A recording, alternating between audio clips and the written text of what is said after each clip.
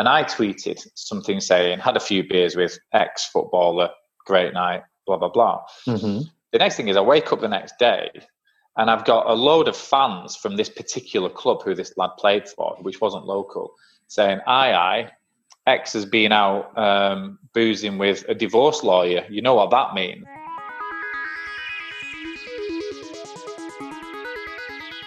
What makes an industry-leading lawyer choose family in the first place?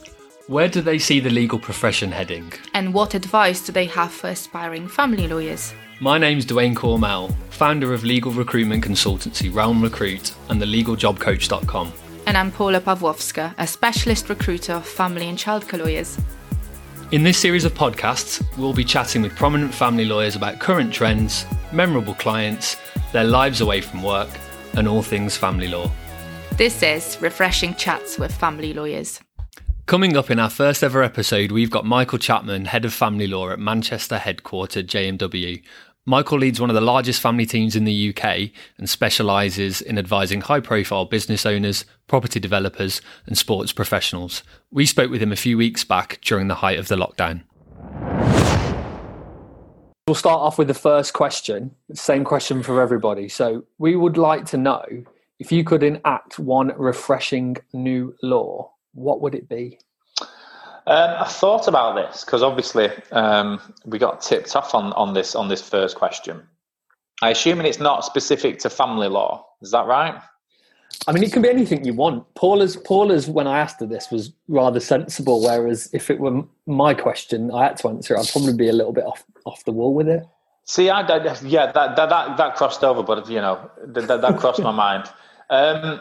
The one I thought of that I think would address a problem, I think generally in society, is I think there has to be some kind of law targeted towards social media companies. I think trolling has got to a point now where it's quasi a form of terrorism. At times, they're completely faceless. They have a level of bravery, because of that anonymity, that they wouldn't have necessarily any time else. I think Ian Wright, just in the last couple of days, has had some horrendous stuff on Instagram, and it's coming out of people's off people's keyboards. Sorry, as if they're ordering dinner. So I think and it seemed a relatively straightforward step. I'm by no means technical in any way. So I may be oversimplifying this enormously, but I would have thought it wouldn't be that hard to identify who your people are, who are opening profiles. I mean, the number of tests it takes to open a file in a law firm, and checks that you have to do. Surely simple email address. I don't know. It seems that it would. It's a big problem in society. And I'm not just talking about the celebrities and the famous people and sports people, but, the cyberbullying. Because I've got a 10-year-old daughter and I dread her getting into her teenage years and social media. It seems that it would just eradicate it overnight. Again, I may be oversimplifying, but surely if there were some consequences to this, it would stop it. I don't know. As I say, I could be oversimplifying. No, I think that's a good answer, and I think there's something in that. But I often think the same, but I wonder whether or not it's not so much a case of whether or not it's possible to trace these people, but more whether or not... You don't let them open the account then? Yeah, whether or not... Then cut it at source. I think it's whether or not the social media companies want any part of it. I think they're so faceless that they don't really care. So it needs a change of law. That would be my refreshing new law to bring in. Fair enough. All right. Okay. I just think it would, like I say, if there's very few problems, are there, societal or in the law, which seem to have an answer that would sort things out pretty quickly. Normally it seems, something that's going to take forever, like turning a juggernaut. But with that, it just seems, if there were consequences, most people doing it wouldn't do it anymore.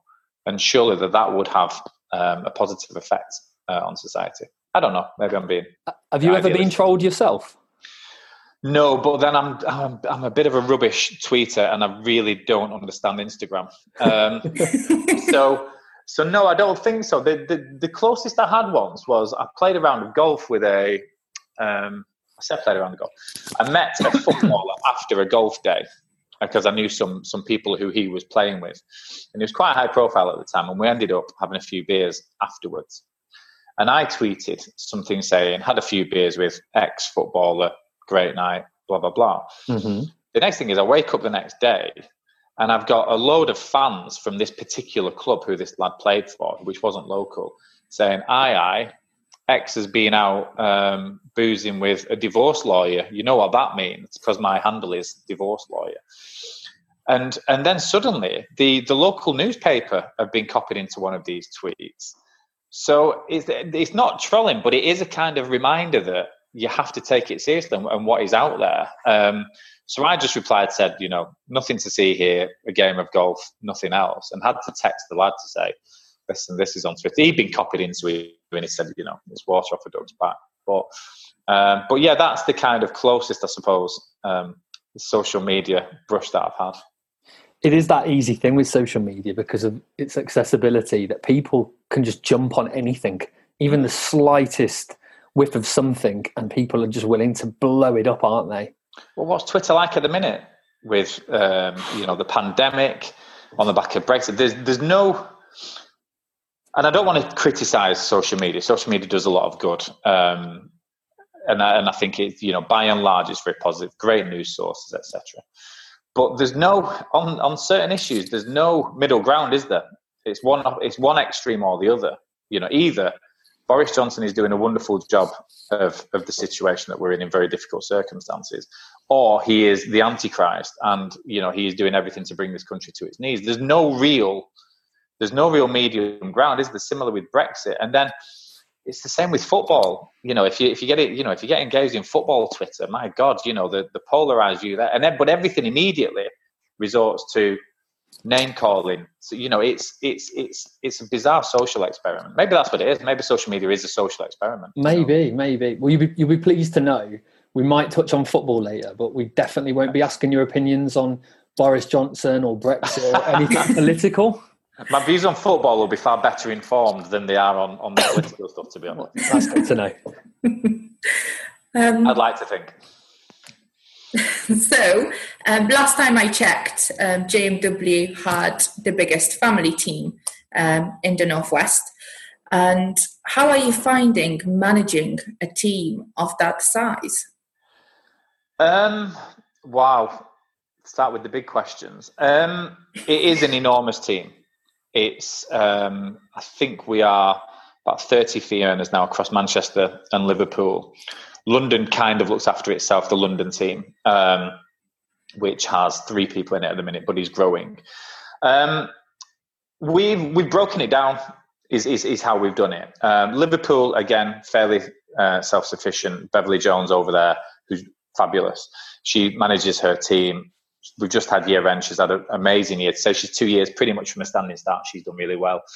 In Manchester, where the bulk of the people are, the way that it works is we've divided it into 3 teams. So between myself, Elspeth Kinder, who heads the team up with me, and Cara Nuttall, who does children work, we have sub teams. So we've broken it down into much more bite-sized pieces. That said, when you're heading it up as Elspeth and I, we have to have a grasp of everything that's going on, amongst the whole team. But the simple answer is it's a challenge, but it's a really fun one, if that makes sense, because none of us have done this before. There's never been a team in Manchester, well, nationwide as far as I'm aware, that has almost 30 solicitors in it, early 30s. So it is a challenge, and we're all kind of learning as we go along. We've got David Pickering in there, of course, who's the Manchester stalwart of the divorce world, who's great, and he brings work in, and he's great for the younger members of the team to kind of look up to and see, this is how we do things. But yeah, we're just all kind of learning as we go along, and we've got a team who are all willing to listen and desperate to learn and ambitious and really top of the game, each and every level from the junior people to the associates to senior associates. They're the best senior associates there are. So that makes it a lot easier. Yeah, absolutely. You say that it's fun. What's your favourite part of it? What's the most fun aspect of it? Of managing them? Yeah. Gosh, on a practical fun level, just being in and amongst, I have my sub team of 7 solicitors. I'm obviously old and grey these days, but none of them are. So it's kind of keeping me young. It's almost like having kids. It's like managing the show. That's what I have to say to them a lot of the time. But I find that all really interesting. I said earlier on, I'm rubbish at Instagram and all of that. Well, some of these could write PhD papers on Instagram. So, it's that type of stuff. It kind of keeps things fresh. I think in terms of, of management in inverted commas, I think, there's nothing more satisfying than seeing somebody come in or who's having difficulties, but seeing them develop, go from, I have an assistant in my team, Grace Matthews, who, she came in, we recruited a very, very junior into the city centre. And, she's now probably the best 2-year qualified solicitor I've ever worked with. She is outstanding. And seeing that growth. Jenny Arnold is another one. I've worked with Jenny for 5 or 6 years. Senior associate now, worked her way up, building her own practice. That's immensely satisfying. And I can see it with the others. I can see where they kind of want to get to. And as I said earlier, they're all keen, they're all ambitious, they're all willing to learn, they're all willing to listen. So, yeah. I sense that you're very proud of that, and I suppose that ties into what we were going to ask you next, and that's how does it feel to be, the head of the team joint with Elspeth, not just in itself, but of a team that's tier 1 listed by Legal 500? Yeah, proud is something I feel a lot of the time. I'm proud of being a solicitor. First person in my family to go to university, and to have made a reasonably good job of it so far, and to get to where I am at JMW, I'm immensely proud of that. In terms of the team, I am proud of that team and what we've built. I'm proud of the work that we've done since I moved to JMW 3 years ago. When Joy Kingsley first approached me, and there being the mass exodus and the kind of rebuilding of the team, when I had a coffee with her, there were 3 solicitors in that team at the time. Wow! And yeah, absolutely. Yeah. 30 now, did you say? 30 now, and they were having, they were spinning so many plates to try and keep things going, and they worked heroically. Shout out to Holly, Joanna, and Gianna who did that. And then, we picked people around. It's quite a nice exercise, sort of cherry picking the best people around who you wanted to join you. So that's when Cara Nuttall came along, who I'd been after for ages. And she's come in, done a fabulous job, and we built it. And then we started the dialogue with David and his team from DWF, excuse me, which took a little bit longer than I think we thought it would do, but we got that over the line. And of course, you're bringing in another team of 12 or 13. I think we were similar size at that time. You're bringing in David's reputation. You're bringing in Elspeth's reputation to sit alongside the work that I've got, the reputation that Cara's got in her areas. And suddenly, we go from, we were a great team before. Now we were still tier 1 before the DWF move or the DWF merger. You've then got these kind of, these 2 really, really good teams. We did an awful lot of work making sure personalities would fit in the right teams and making sure everybody merged. And one of our big metrics was, let's see if everybody's still here in 12 months' time. We know that there's a really active market for family lawyers at the minute. It's, there are masses of people, but there seem to be a lot of jobs. So one of our key metrics is, we can be happy if we try and keep our attrition rate down, I suppose. And touch wood, we've lost one person who left for very personal reasons to be closer to home. But everyone else, and we've carried on recruiting on top of that as well. So I'm immensely proud of where we've got to, of the work that Cara's done, the work that Elspeth's done. It's ace. It's a lot. It's, like I say, it's a challenge. But yeah, it keeps us busy. So with being such a successful and big team, obviously there are things that JMW and the family team must be doing well. So what sets JMW apart from other firms? Oh, well, I've worked in a few. I think what people always say about JMW, it has a kind of JMW feeling. There is a JMW person or type of person, I think. And that person is somebody who comes in who is entrepreneurial. That's the big point in there.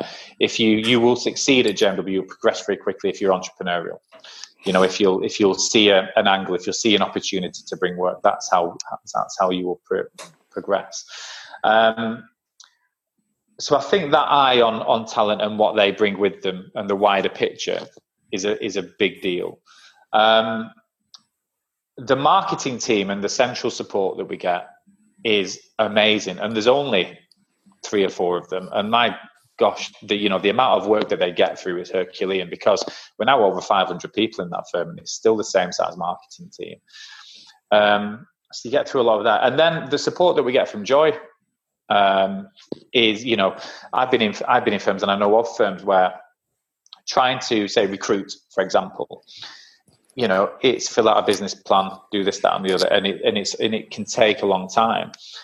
With Joy, you're given the autonomy. If you come up with an idea, you will be backed. So, for example, we're the only firm. I think there's 1 or 2 in London, but not very many, who have an in-house barrister. So Abigail Bennett joined us about 18 months ago. So Abigail Bennett was one of the top junior family barristers, money barristers in the country, probably. She's just approaching 20 years call. Top of her game, and she was doing a lot of work for me. She was doing a lot of work for Elspeth. And we had this idea where, as well, given our size now, given the amount of work that we're sending out of the firm to Chambers, let's see if we can convince Abigail to join us. And we went to Joy with the idea, which is a bit outlandish. It's a bit out there. It's not usual at all. And and this is no exaggeration, probably 3 weeks, Abigail had accepted an offer from her to come and work for us. So she got involved, she approved it, she met with Abigail, and Joy had texted her an offer, which is Joy's way from Carluccio's. She'd text her an offer within 24 hours, and it was a done deal. So that agility in the marketplace is phenomenal. But that's Joy's reputation, isn't it? Everyone knows that's yeah. It's interesting that you bring up Abigail, actually, because that's something we were going to ask about. I guess the part of it that I'd like to understand more about is how much of a sell did you have to give to Abigail for her to make that move from Chambers to private practice? Because, as you say, it's a little bit unusual, isn't it? Not a massive one, to be honest. It was, it wasn't a huge sell. I joked for years, places where I'd worked in the past and things, that I sent her that much work, she might as well just come in house. What's the plan? But I was in smaller teams previously. It worked because we are so big, and we got to the point where it's like, can we really keep a high flying, top level barrister? This isn't somebody who's making up the numbers. Can we keep them busy enough? And we ran the figures, and it was like, well, yeah, we can really easily. And then I said to her, we were on a case or something, I can't remember the details. I just said, well, it's a bit more of a reality now. And I remember she said, at the time, well, I fancy doing something a bit different. I fancy something a bit out there, a bit away from the norm. Barristers have a very kind of, it's not a career path, I suppose, is it? But they have a trajectory, towards silk and everything else. And I think she thought, well, it's a bit different. There are, of course, practical, considerations. I'm guessing she's enjoying being an employed barrister as opposed to self-employed in the current crisis. She has paid holidays. That's all a bit unusual, a bit weird for her. But yeah, it wasn't a huge sale, to be honest, because she did that much work with David, Elspeth, and I anyway. That she thought, well, sod it, if you can't beat them, join them. Yeah, why not? Yeah. But I'm presuming it's just a model that works for bigger family teams. It's not something you would probably recommend for everyone as the novel approach. I think that's probably right, yeah. Because, you have to have that baseline of work to cover the overhead. I mean, you could have it, and I've seen people do it in the past, where they kind of dual qualify. So you could have them sat behind a desk doing our really dull stuff as opposed to their exciting stuff on their feet in court. So you could do it that way. We want a barrister, let's find our barrister. It was, let's get Abigail. It was, there was a big difference there. It wasn't just we've had this idea of a business model. It was, let's get Abigail because, we know what she brings. And also, it's not just clients love it, by the way. Clients love it. Having somebody who we can just say, listen, I'll speak to your counsel, I'll be back to you in half an hour, is amazing. Whereas normally you're fighting through their diary, they've got 20 other solicitors they've got to keep happy. Clients love it. And also, Abigail will say this herself, she goes into hearings way better prepared, a big chunk of the time than her oppo, because of course they have got a million different cases on the go at one time. They're prepping at night, etc. Whereas she runs her own diary now. So she can carve out 2 hours there to prep for a case or whatever. So I think she thinks she's able to do a better job for the client, even better job than she was able, because she's fighting less fires, I suppose. But yeah, I do think you need that critical mass of work there. Let's roll the clock back a little bit. You mentioned you've worked for a few firms, but I'd like to understand why family law in the first place. I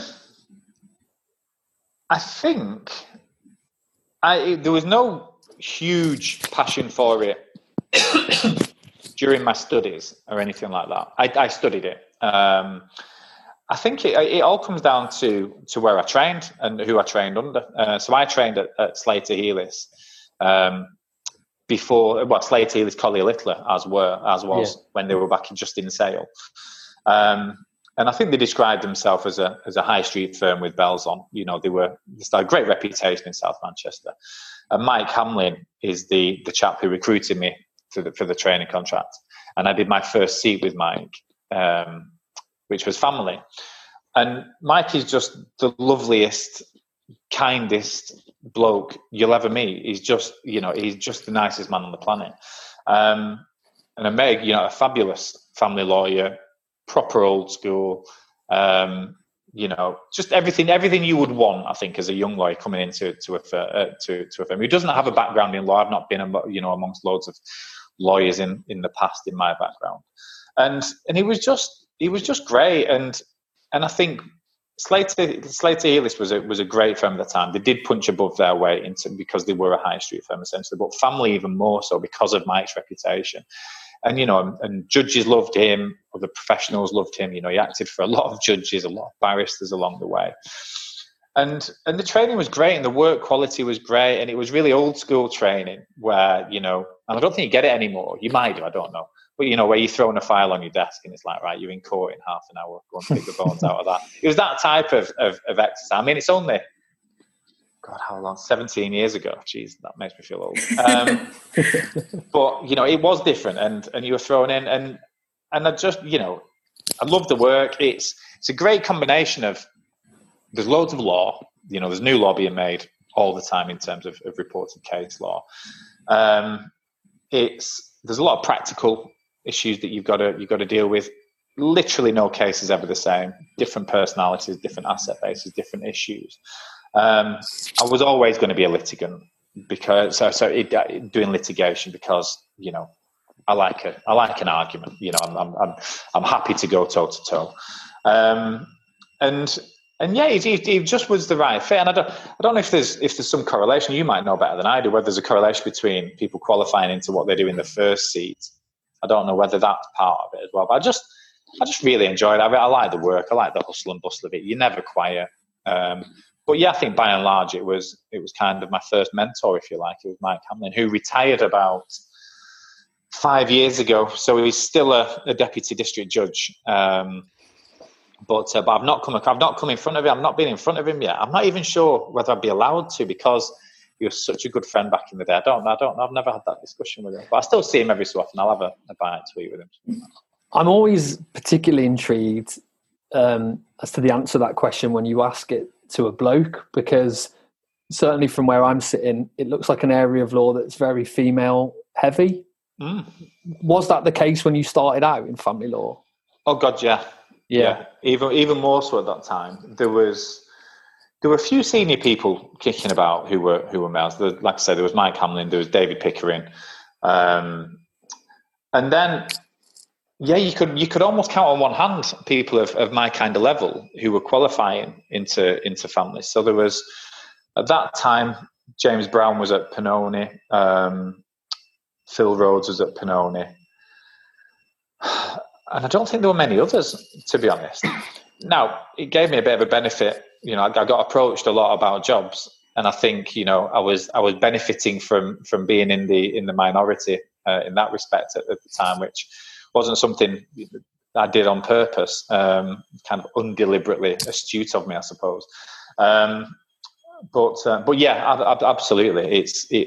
I think it always has been, much more geared towards female solicitors. I don't know why. I don't know whether there is a kind of, it's a bit less macho than the corporate world and all of that. I don't know. But it's, I love it, and it's good fun. I hear quite a lot, actually, that if you're a male family solicitor, you ordinarily, all of your clients tend to be male also, and vice versa, obviously. Does that happen, or not so much? No, not for me.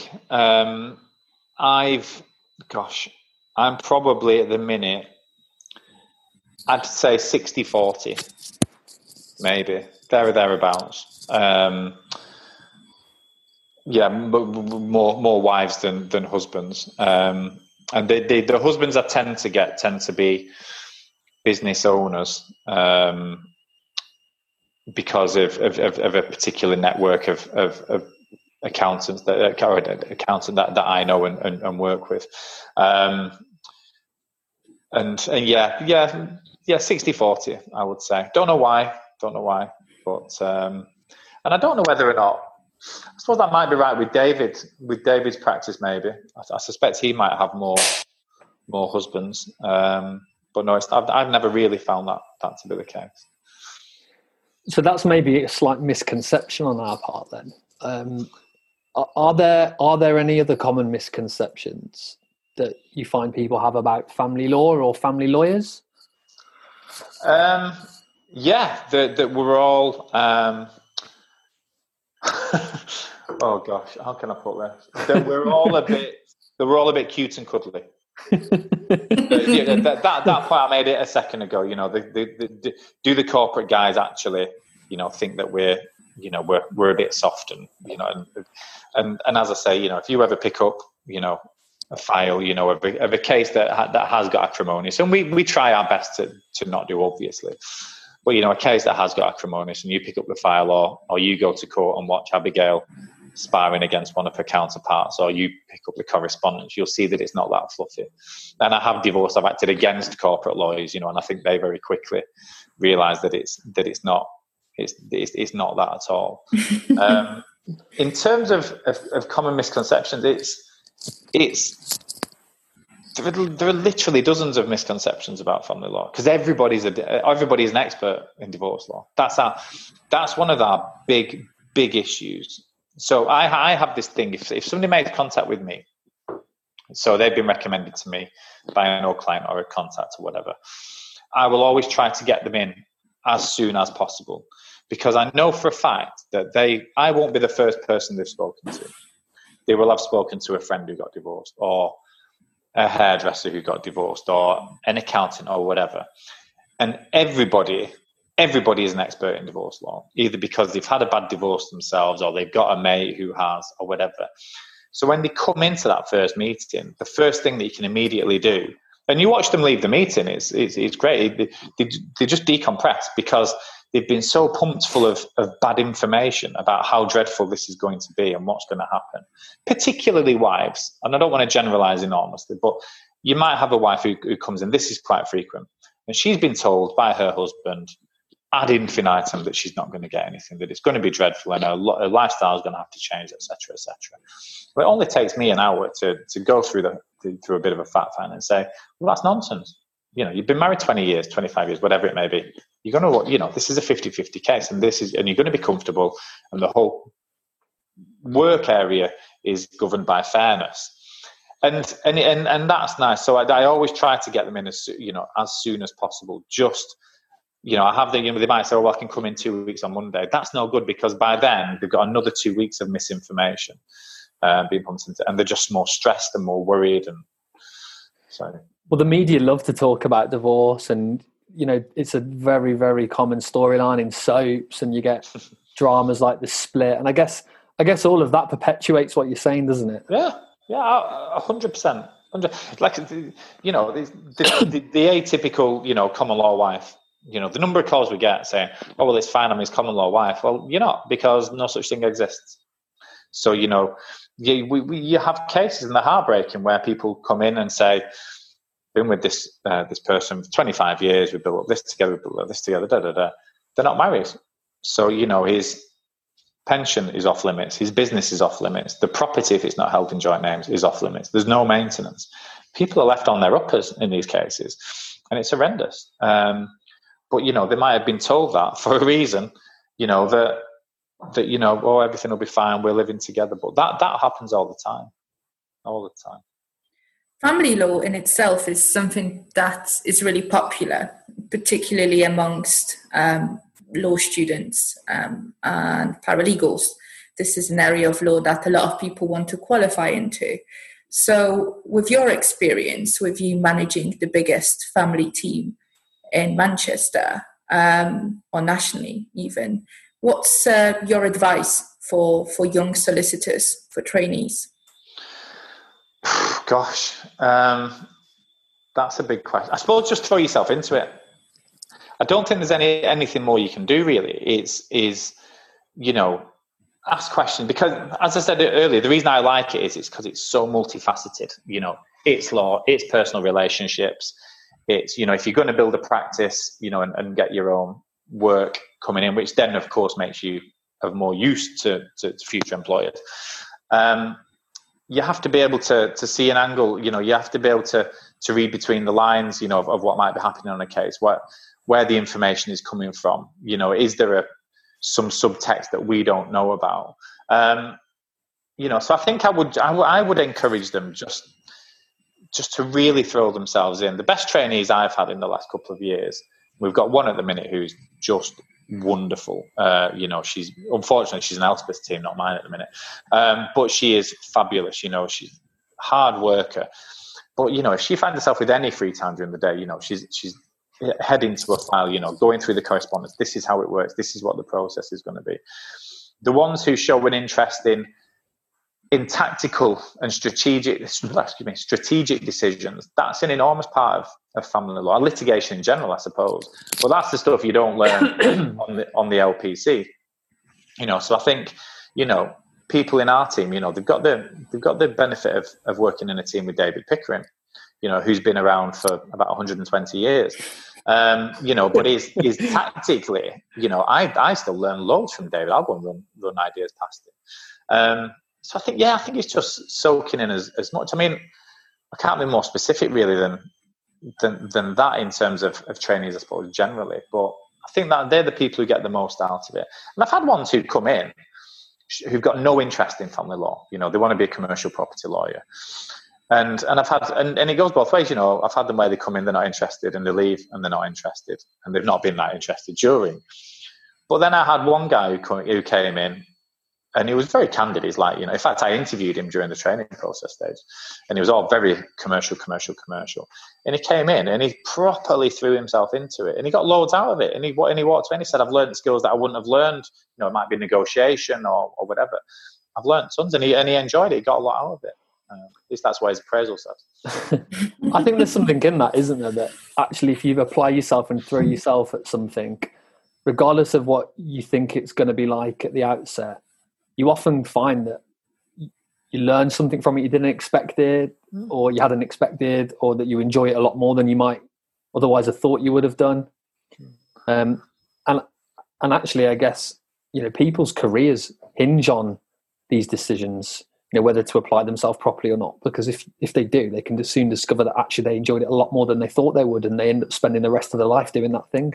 Absolutely, and if you do it right, I think the people who get the most out of training contracts, full stop, are the ones who just pick up bits and pieces from each stop along the way, aren't they? That has to be right. Like I say, there are certain soft skills that you'll get in a family seat that you might not get doing corporate finance, for example. But if you want to be a commercial property lawyer, for example, where he is more client facing, then you might pick those skills up along the way. So I think you're absolutely right. I completely agree with you. If you can just pick up a little bit out of each seat to take it to where you're going, and then, like I say, there are people who come in with a genuinely open mind and say, I don't know what I want to do. It's quite interesting because I sit on the trainee interview panel, and I don't know whether or not they're just being smart because they know that I'm on the panel for that particular interview. But when we say, what would be your dream 4 seats, family does feature quite heavily. And I think it is that kind of that dynamism. The law is changing a lot. We've got Cara, who's doing some really cutting edge law, with regard to surrogacy work, alternative family work. She is at the cutting edge of that stuff, and is one of the best regarded in the country with that work. She's really sought out. So I think there's a bit of that they want, that they like the idea of as well. And again, like you say, the split and all the front lines of the newspapers can't do any harm, can they? All right, big question for you then. If you weren't a family lawyer, what would you be doing instead? Obviously, I'd be a professional footballer. Obviously, I did get a whiff of that when you said at the start. Oh God, I absolutely wouldn't have been a professional footballer. And seeing what some of them are paying in maintenance, I'm not sure I want to be. What would I be doing? If I had my time again, I don't think I'd do a law degree. I did a law degree and I really enjoyed it.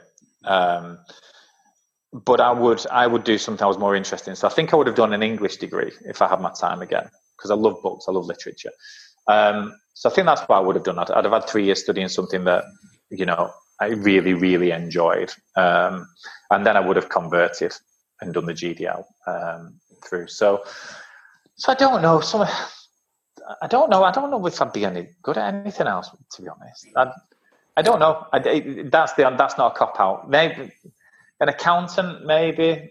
I do like the idea of being able to work in different businesses and go from sector to sector. You can be a bit tired being a solicitor in England and Wales. But yeah, I don't know. We all have fantasies, don't we, about what we might be doing. Well, I guess from your initial... Be a professional skier? No. Yeah, if you want. I mean, not the talent. If I had the talent, I could do whatever I want. Well, I suppose maybe this question should be rephrased. Then it should perhaps be, if you weren't a family lawyer and you could be anything you want to be. Oh, now what would you be? And I guess will we go back to the initial answer of a professional footballer? No. I don't think I would. No, so much pressure. Well, I do a reasonable amount of work in the football sphere, and that 60-40, which I was talking about earlier on for females versus males, it tends to be for a lot of other halves of footballers, and I have done historically, and I've spent a lot of time in and around training grounds as well with players, and it's a tough life, that it's hard work. The only time you ever see them in the slightest bit relaxed, in my experience, is at the training ground. And you walk into a training ground the first couple of times, and they see you and they instantly bolt up. Who's this? This person out to get us. When you go a few times, they relax and they get to recognise the face. But but they're only there for 3 or 4 hours a day, tops. And the rest of the time, people have got their camera phones out, or they can't. It's a real goldfish bowl.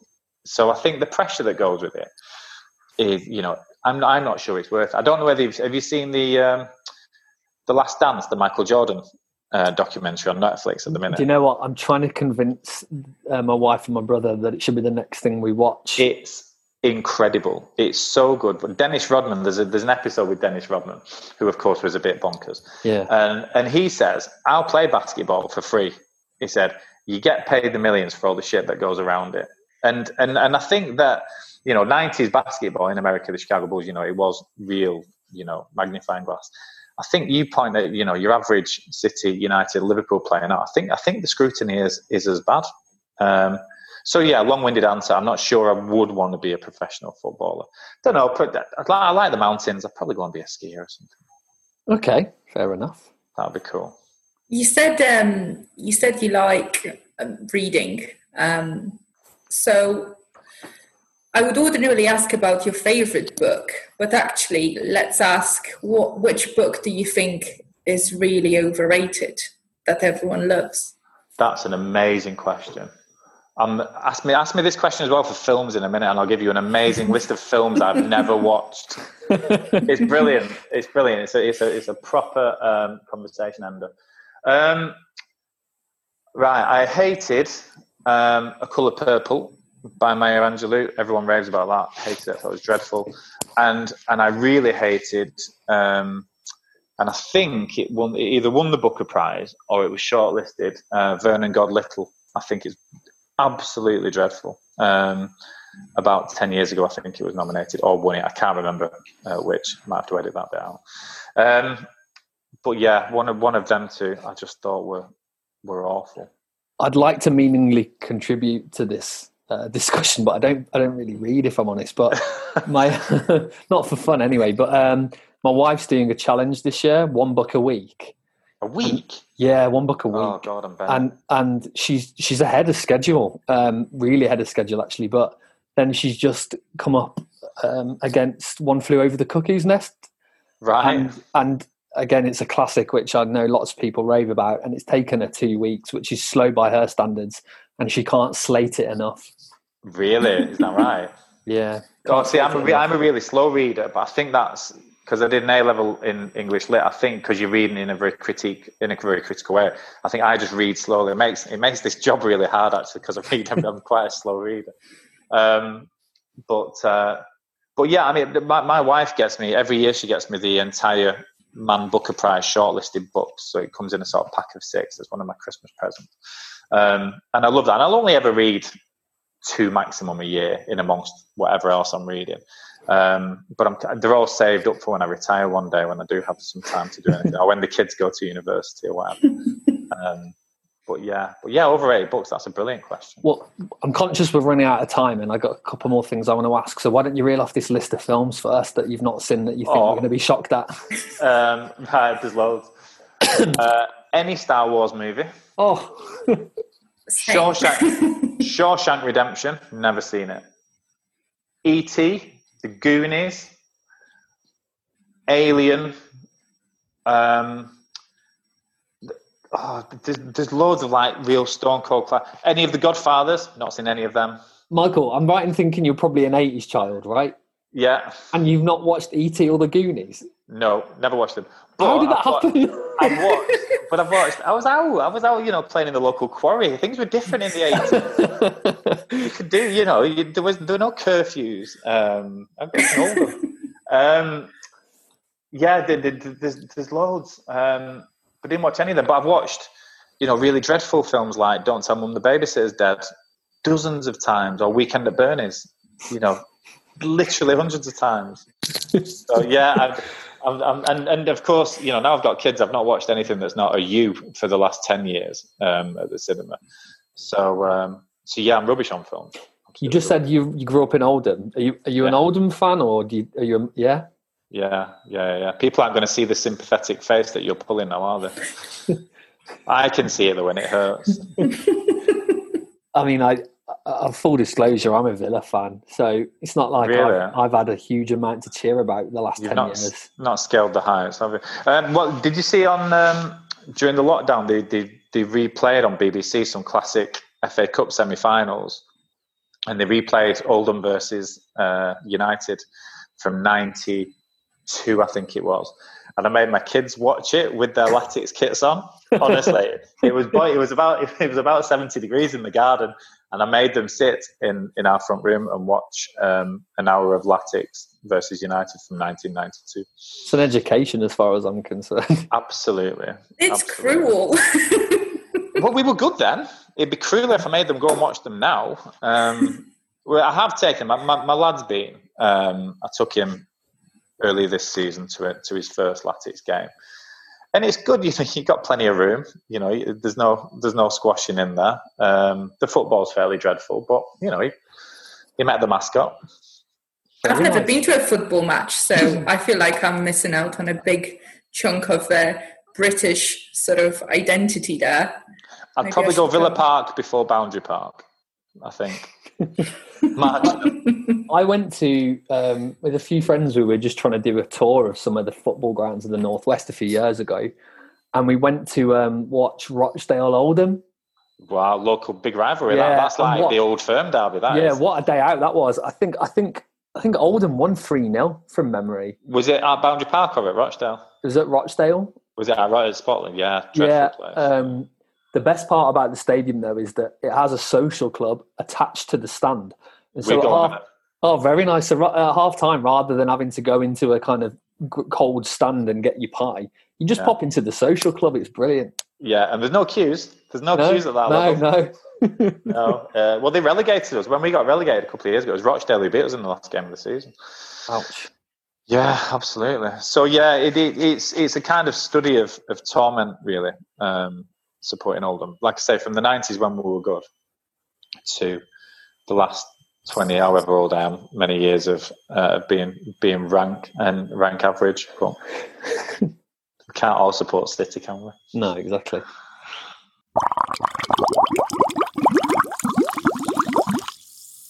So, just to finish off, I guess, the last question I have for you is, what's your favourite refreshment? Well, I thought long and hard about this, and I was going to say, and it's genuine, I do really like a cup of mint tea, but I can't honestly say it's my favourite refreshment. So I don't think there's anything tastes better than a beer at the end of a long day skiing, and specifically, I think it has to be a bottle of Desperado. So I think if I'm nailing my colours to the mast, it's a bottle of Desperado in an après ski bar somewhere. Very nice. The French Alps. What I'd give for that right now, for the whole experience. Yeah. I know. Well, I was in Austria 2 weeks before the lockdown. When it had all got a bit moody by that point. But obviously nothing was shut. And it was a bit like, going through Munich airport was a bit like, this is, the lot of face masks, and it did feel a bit ropey. And I've had clients actually. I had a client who was in Ischgl, same weekend as I was actually away, and they had a big flare up in Ischgl as well. And she thinks that their group were drinking with the group of Italian fellas where the big influx has come from. So a few of them went down with it. But yeah, you're right. Absolutely, what you'd do now to have the freedom of the mountains there. Well, on that note, thank you very much. Sorry, mate. That was really depressing, wasn't it? The weather's nice, though. Again, I can't prove it, but the weather's nice now. Got a lovely I've got a nice view outside as well, and it's nice and sunny, and I can see there's a bit of sun bouncing into your room, so things could be worse. Exactly, and that again, this is no good for a podcast, is it? But the picture there is Anglesey. That's the beach in Rossniger in Anglesey, which again, that would have been my other answer for my favourite refreshment is a pint of Shipyard in the oyster catcher in Rossniger. That's another. Also, very good answer. Tip top. Sounds divine. Yeah, particularly right now, like you say. I'm almost reaching for a beer now. What time is it? Yeah, I'm just looking. I don't think it's late enough in the afternoon. Thank you so much, Michael, for finding time to speak to us. Yeah, we really appreciate it. Thank you. It's been my pleasure. Thanks for asking. It's been lovely.